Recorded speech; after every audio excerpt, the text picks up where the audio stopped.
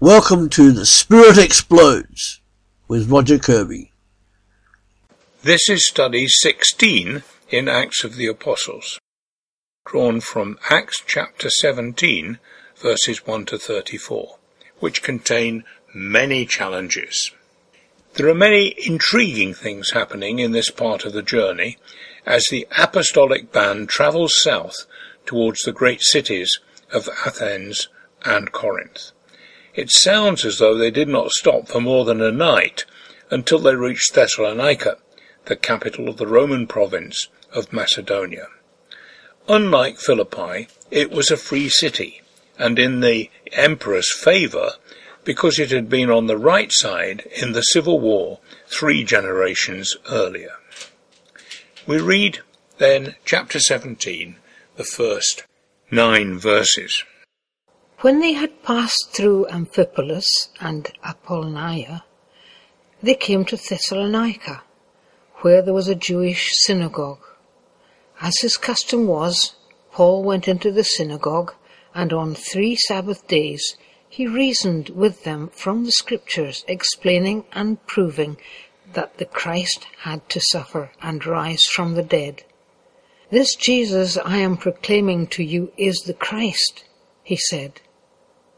Some of the Jews were persuaded and joined Paul and Silas, as did a large number of God-fearing Greeks and not a few prominent women. But the Jews were jealous, so they rounded up some bad characters from the marketplace, formed a mob, and started a riot in the city. They rushed to Jason's house in search of Paul and Silas in order to bring them out to the crowd. But when they did not find them, they dragged Jason and some other brothers before the city officials, shouting, "These men who have caused trouble all over the world have now come here, and Jason has welcomed them into his house. They are all defying Caesar's decrees, saying that there is another king, one called Jesus."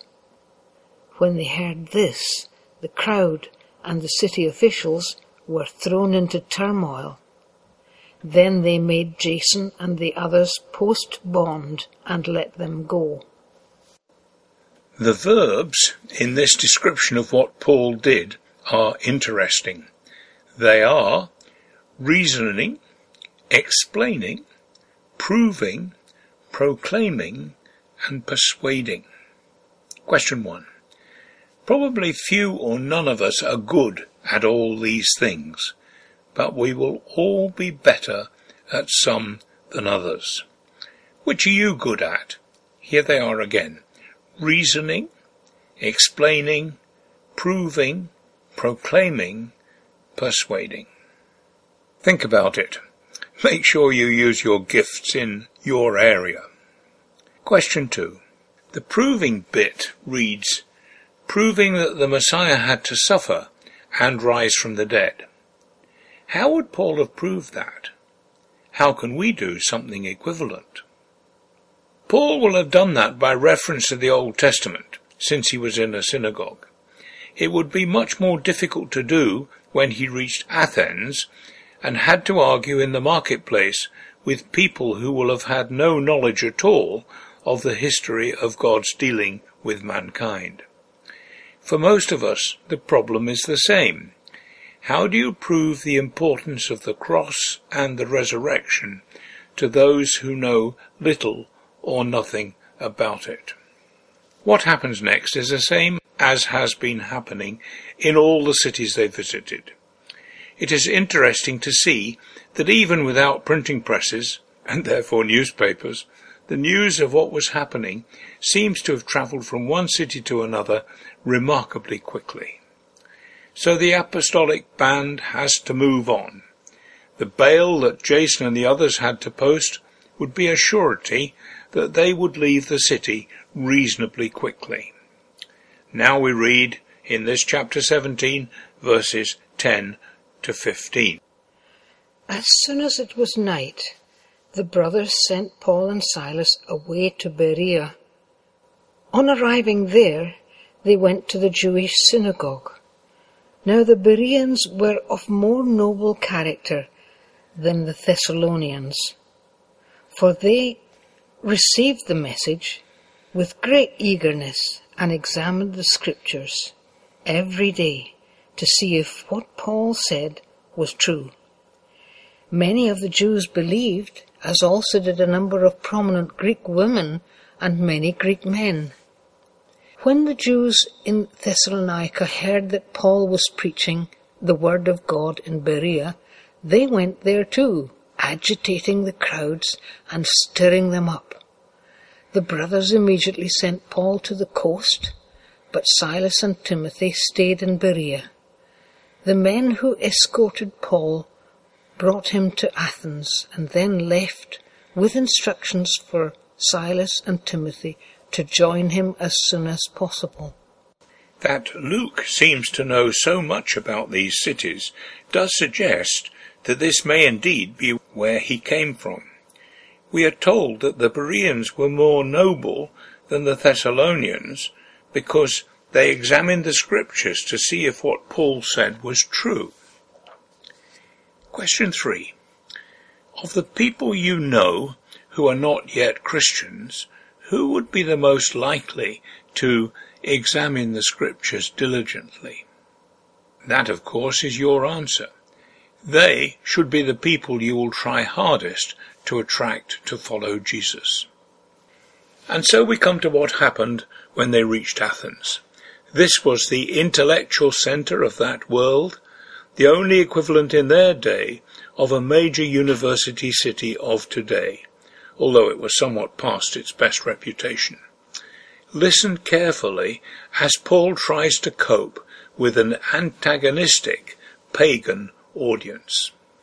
We're going to read the rest of the chapter, verses 16 to 34. While Paul was waiting for them in Athens, he was greatly distressed to see that the city was full of idols. So he reasoned in the synagogue with the Jews and the God-fearing Greeks, as well as in the marketplace day by day with those who happened to be there. A group of Epicureans and Stoic philosophers began to dispute with him. Some of them asked, "What is this babbler trying to say?" Others remarked, "He seems to be advocating foreign gods." They said this because Paul was preaching the good news about Jesus and the resurrection. Then they took him and brought him to a meeting in the Areopagus, where they said to him, "May we know what this new teaching is that you are presenting? You are bringing some strange ideas to our ears, and we want to know what they mean." All the Athenians and the foreigners who lived there spent their time doing nothing but talking about and listening to the latest ideas. Paul then stood up in the meeting of the Areopagus and said, "Men of Athens, I see that in every way you are very religious. For as I walk around and look carefully at your objects of worship, I even found an altar with this inscription, 'To an unknown God.' Now what you worship as something unknown, I am going to proclaim to you. The God who made the world and everything in it is the Lord of heaven and earth, and does not live in temples built by hands. And he is not served by human hands as if he needed anything, because he himself gives all men life and breath and everything else. From one man he made every nation of men, that they should inhabit the whole earth, and he determined the times set for them, and the exact places where they should live. God did this so that men would seek him and perhaps reach out for him and find him, though he is not far from each one of us. For in him we live and move and have our being. As some of your own poets have said, we are his offspring. Therefore, since we are God's offspring, We should not think that the divine being is like gold or silver or stone, an image that made by man's design and skill. In the past, God overlooked such ignorance, but now he commands all people everywhere to repent. For he has set a day when he will judge the world with justice by the man he has appointed. He has given proof of this to all men by raising him from the dead. When they heard this about the resurrection of the dead, some of them sneered, but others said, "We want to hear you again on this subject." At that, Paul left the council. A few men became followers of Paul and believed. Among them was Dionysius, a member of the Areopagus, also a woman named Damaris, and a number of others. We read that Paul was greatly distressed at the sight of so many idols in Athens. That was perhaps a bit odd, as there must have been many idols everywhere he went. Yet the extreme number of them in the city caused him to think more deeply about what they meant. Question 4. What makes you think more deeply about the sad and bad things in the world around you? If you don't, what should do so? It is so easy to get used to things like the endless sequence of nonsense on television. It needs thinking about.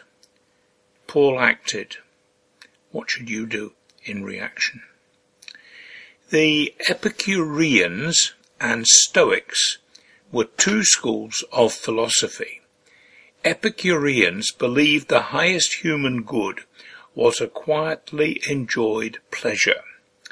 Stoics aimed to live in tune with the world around them, taking pain and pleasure with equal stoicism. That's from them that the word comes, of course. The root meaning of babbler, as they called Paul, was a bird pecking seeds. So it meant somebody was a sort of inconsequential gossip. Not exactly complimentary then. The accusation that he was advocating foreign gods was dangerous. It invoked memories of the most famous of all philosophers, Socrates, who was condemned to death in Athens 500 years earlier for much the same thing. Paul's speech follows the now familiar pattern most of the way through, starting with the exordium, that is, building a bridge with his audience. He says, "Men of Athens, I see that you're in every way very religious." From that start, he proceeds to argue from what he sees in the city. The basic idea behind what he says is that God is a spiritual presence, and what he sees around him is all too physical. Question 5. Depending on where you are coming from, what your surrounding culture is, you may be surrounded by images or completely free of them. Is your situation right? Would you be able to worship the true and only God better if all or most of the images you see were removed? Or could you do with some, perhaps a cross, to help you worship? Once again, this is something you need to think through for yourself. I cannot help you. Paul goes on to say that Jesus will judge the world, but he does this without saying what he will judge the world about. Question 6. What is he assuming here, then? He's assuming that there is enough natural understanding in everyone to show them how they should behave. He tells the Romans in chapter 1, verses 18 to 20, "The wrath of God is being revealed from heaven against all the godlessness and wickedness of people who suppress the truth by their wickedness, since what may be known about God is plain to them, because God has made it plain to them. For since the creation of the world, God's invisible qualities, his eternal power and divine nature, have been clearly seen, being understood from what has been made, so that people are without excuse. For although they knew God, they neither glorified him as God nor gave thanks to him. But their thinking became futile, and their foolish hearts were darkened. Although they claimed to be wise, they became fools, and exchanged the glory of the immortal God for images made to look like a mortal human being, and birds and animals and reptiles. On that basis, the world can be judged. Think of how that, perhaps harsh fact, relates to the people round about you. It is only when Paul gets to talking about the resurrection that he hits trouble. Question 7. The resurrection seemed as unlikely then as it does now. How do you argue for its reality? The honest answers in most cultures must be with difficulty. One possibly effective approach might be to emphasize the way it fits into history. Beyond doubt, there was a Jewish nation in AD 1. Beyond doubt, there was a Christian church in AD 100. What happened in between to move from one to the other? Something major and mind-changing. No other possibility has ever been suggested with the impact of the resurrection. Unlikely as it was, it is still the fundamental foundation point of our faith. Some people criticize what Paul did here, arguing that it was his relative lack of success that made him talk about preaching Christ crucified, foolishness to Gentiles, to the Corinthians.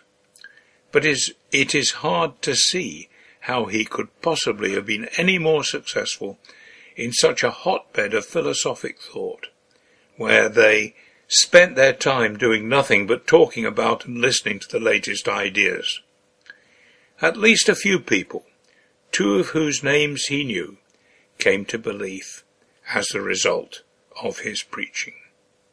May it be so with everything that we do in trying to promote Jesus.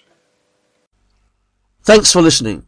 Come back to Partakers, www.partakers.co.uk, where every day there is something added to help you in your life as a Christian disciple.